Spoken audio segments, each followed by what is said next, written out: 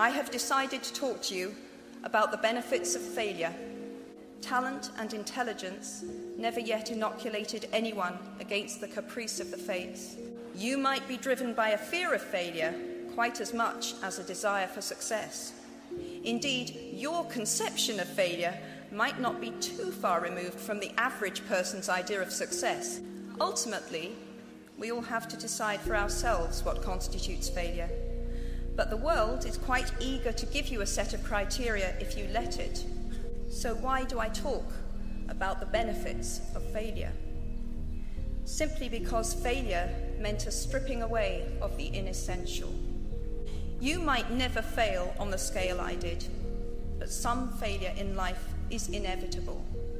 It is impossible to live without failing at something, unless you live so cautiously that you might as well not have lived at all, in which case you fail by default. The knowledge that you have emerged wiser and stronger from setbacks means that you are, ever after, secure in your ability to survive.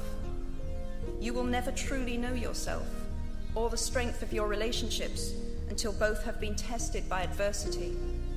Such knowledge is a true gift. Life is not a checklist of acquisition or achievement. Your qualifications are not your life. Life is difficult and complicated and beyond anyone's total control, and the humility to know that will enable you to survive its vicissitudes. Imagination is not only the uniquely human capacity to envision that which is not, and therefore the fount of all invention and innovation. In its arguably most transformative and revelatory capacity, it is the power that enables us to empathize with humans whose experiences we have never shared. Human beings can learn and understand without having experienced. They can think themselves into other people's places. And many prefer not to exercise their imaginations at all. They choose to remain comfortably within the bounds of their own experience, never troubling to wonder how it would feel to have been born other than they are. They can refuse to hear screams or peer inside cages. They can close their minds and hearts to any suffering that does not touch them personally. They can refuse to know.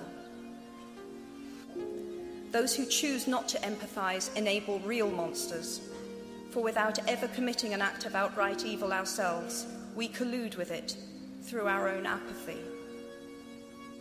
What we achieve inwardly will change outer reality. That is an astonishing statement, and yet proven 1,000 times every day of our lives.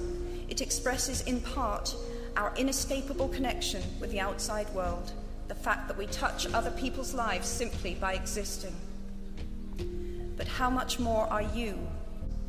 Your intelligence, your capacity for hard work, give you unique status and unique responsibilities.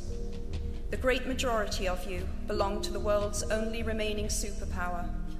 If you choose to use your status and influence to raise your voice on behalf of those who have no voice, if you choose to identify not only with the powerful but with the powerless, if you retain the ability to imagine yourself into the lives of those who do not have your advantages, then it will not only be your proud families who celebrate your existence, but thousands and millions of people whose reality you have helped change.